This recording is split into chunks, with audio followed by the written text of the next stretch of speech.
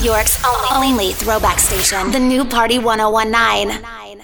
What's up, everybody? Bobby Simmons in the building, Party 101.9 iHeartRadio. And I just want to say to everybody that this is a wonderful, wonderful moment for me right now on this show. Ladies and gentlemen, I have the one and only legendary Joyce Fenderella Irby from the legendary group Klymaxx. Hello, Joyce. How you doing, man? Thank you so much for taking the time. First of all, how have you been? Because I thought you was in L.A., but you're not in L.A. You reside now in Atlanta, Georgia, yes? Yes, I'm in the A, but I go back and forth to L.A. a lot. But I actually live in Atlanta right now. Okay, so how's the music scene in Atlanta right now? I know at one point everyone, well, actually you was the first to kind of go out there during the late 80s before L.A. and Face them went out there to set up shop. What's the scene like out there right now musically in Atlanta? It's a lot of rapping going on. Mm-hmm. I mean, it certainly is different because it was a lot of New Jack swinging and great R&B initially, right? And now it's all kinds of music. Atlanta has grown up to be sort of like a little LA, which is kind of weird. But it certainly has blossomed since I first came out here in the late 80s telling people this is the place to be. It really has grown up incredibly. Right. Yeah, you're definitely right there. There's definitely a lot of rapping out there. But I have to say this, though it is a lot of rapping out there, you played a very important part at pulling in a lot of great talent out of the late 80s into the 90s. Who are some successful songwriters and producers. Today, I speak on one of Dallas Austin is one of them that you pulled in as a songwriter. Also, being responsible for recording artist and singer Lloyd. Please tell us about those moments of pulling these songwriters and spotting talent, because you're kind of like what we called coming out of the 20th century Berry Gordy. That's very kind. I don't know, have an intuition about some things. And when I used to have to stop in Atlanta when I flew from North Carolina to L.A. And just noticed that people were really nice here. And there was like 6 things that seemed really crucial here. And I met people who were just talented musically. Like I decided to hang out for a couple of days. And I was amazed that there were so many, especially black kids, that lived in middle-class families, 2 parents in the home. Black people were just so economically empowered here in Atlanta even 30 years ago. That kids had time to, most kids could afford a little cheap drum machine and a little tape machine, and they were just doing great music. There was just really nice, talented people here. So I just started looking around, and, I guess it's more like a gift from God, just being a magnet to finding people. So Dallas, I guess, was the first really successful writer-producer that I signed. But a funny thing is, I started working with Lloyd when he was 7 because I looked through the phone book for elementary schools. I wanted to find kids that were young who could, so that young girls who were 12 didn't have to only have dudes who were 20 singing to them. Right. Yeah, that was important to me. But the funny thing is, so do you know who Sammie is? Yeah, I do know who Sammie is, yes. I remember when Sammie was young, too. Yeah, so I had Lloyd and Sammie in the same group initially. Wow. Yeah, a year before Sammie blew up. That was funny. I know. Let me break it down to the listening audience who do not know this young woman's credibility in the music business. A lot of you are familiar with the group Klymaxx. They had the hit record, first of all, tons of hit records. One of them was The Men All Pause, which was one. Another one you had Meeting in the Ladies' Room. But everyone really knows Joyce for her Michael Jackson, I'll Be There, Ben type singing style of the song that she did called I Miss You. And Joyce, please correct me if I'm wrong, but a lot of people, even though they knew it wasn't Michael Jackson, but a lot of people compared you to that style. When I Miss You came out in the 80s, like it reminded them of a young Michael Jackson. Tell us a little bit about that time when you wrote that song and that song was out. how much of an impact has that done on you in the music industry as a singer? Because you're a bass player. You started out in the business as a musician, a bass player. Yeah, with George Clinton, I was playing bass and, hanging out with P-Funk, and that's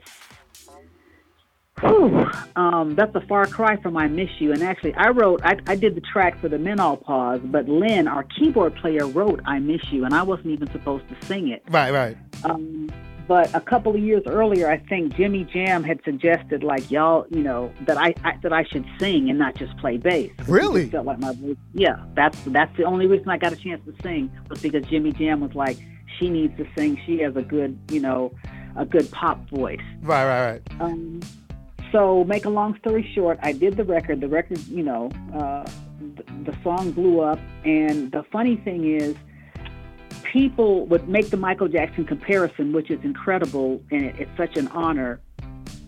But then Michael's dad, Joe, approached me one time and said he was a little bothered by it. Uh-huh. And he said, this is a true story. We were on Sunset Boulevard at a club called Carlos and Charlie's, and he said, the kids at the house complaining about the record. And I was like, okay, hold it. So I sound like a girl, right? He's like, yep. I said, and didn't Mike sound like a girl? He said, yep. I said, case closed. There's nothing I can do about that. Right.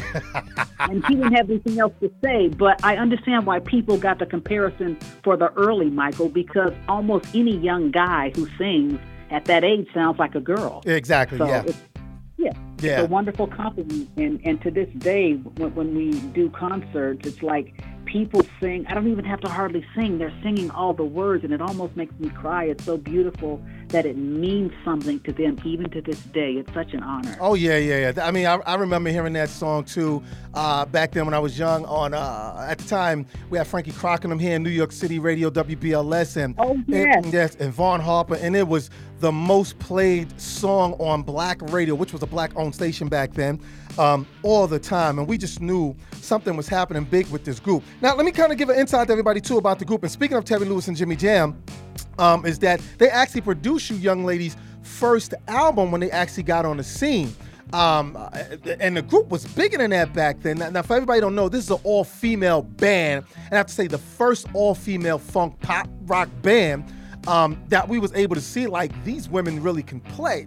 I mean, just being honest, because, you had certain bands where they had to have men in the band to kind of dominate, but y'all was the first band that was like, look, we giving Rick James and everybody a run for their money. What you talking about, Willis? You know what I'm saying? It's like y'all was in there. You know what's funny? Yeah. What's funny is when I wrote the track, when I cut the track for the Men All Pause, I said, I want to get a track that hits hard like Rick James. All right. That was my goal. Wow. Yeah, and back then, at the time, Rick James and guys like Princeton was really those guys on the scene, as far as like in competition and fun competition with bands and having musicians out there play again. New York's only throwback station, the new Party 1019. The question I want to ask you now, what is the situation with Klymaxx? Because now I'm starting to see a Temptation thing over here going on. I know I've seen you. I've seen you on the road. I know you're on the road. For those who don't know, Joyce is on the road with her band, her version of Klymaxx. And please, if you can, be as honest as you can. Are you women connected? Because at one point we thought, Klymaxx is getting ready to connect. It's getting ready to happen. Then all of a sudden, it doesn't happen with Bernadette and everybody in the band. Please, can you give us an insight on what's the situation with the original members, you ladies of Klymaxx? Let me give you the short version. Mm-hmm. And just for those who want more detail, ultimately, I just finished my memoir, I'd Still Say Yes. Oh, okay. It's all in detail, and I finished it like 3 months ago. It's not out yet. I'm figuring out what to do, but it's very detailed in there. But and I'm 100% honest. It started when we first split up. Then I did my solo deal, and I asked Bernadette to come and produce some songs on me. She did that. That was cool. Mm-hmm. VH1 called and said, we want you guys to do this thing called Bands Reunited. And in the early 2000s, nobody wanted to do any performances but me. So I called everybody, do you guys want to play? Everybody's like, no. But then Cheryl Cooley, the guitar player, said, I want to perform. I said, okay. So she was in L.A., and I had a place in L.A. and a place in Atlanta. So I met with her, and I was like, so listen. She said she wanted to be in charge of putting the band together. I said, okay, you do that, and I'll fly back and forth.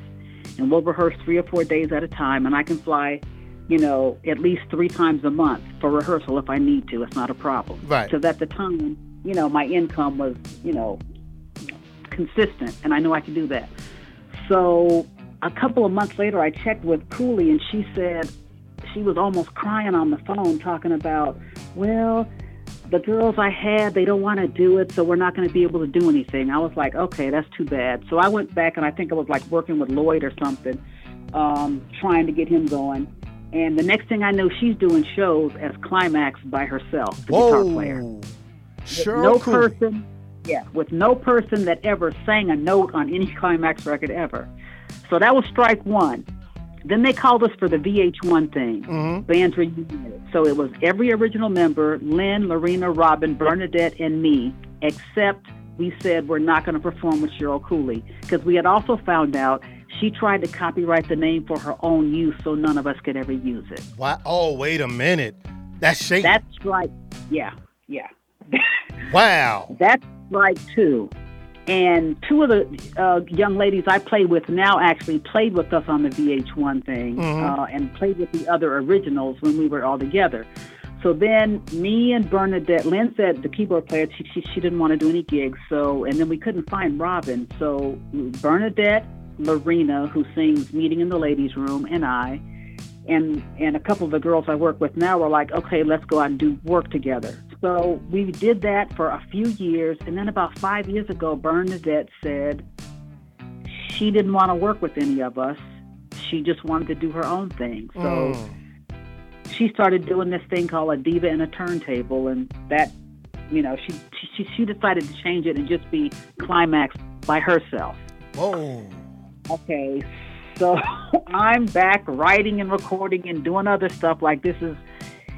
It's just started to degrade the value of what Klymaxx could be. Yeah, I mean, because that's the way we look at it. I mean, at least the true fans, I mean, that's the way they see it. It's like, I mean, come on. I mean, we definitely want to see whatever members that are left who, I mean, of course, you're very, very, very important fact, because you sang the most of the hit songs on the album, but it's just the combination of all the ladies and this combination of women who embarked on introducing themselves as true musicians and artists in the music industry, and for us to not see it come together at this time and day and age. I mean, like you said, it is kind of sad because we're music lovers and we're music fans of you women work separately and even together. We don't have a problem with y'all doing things separately.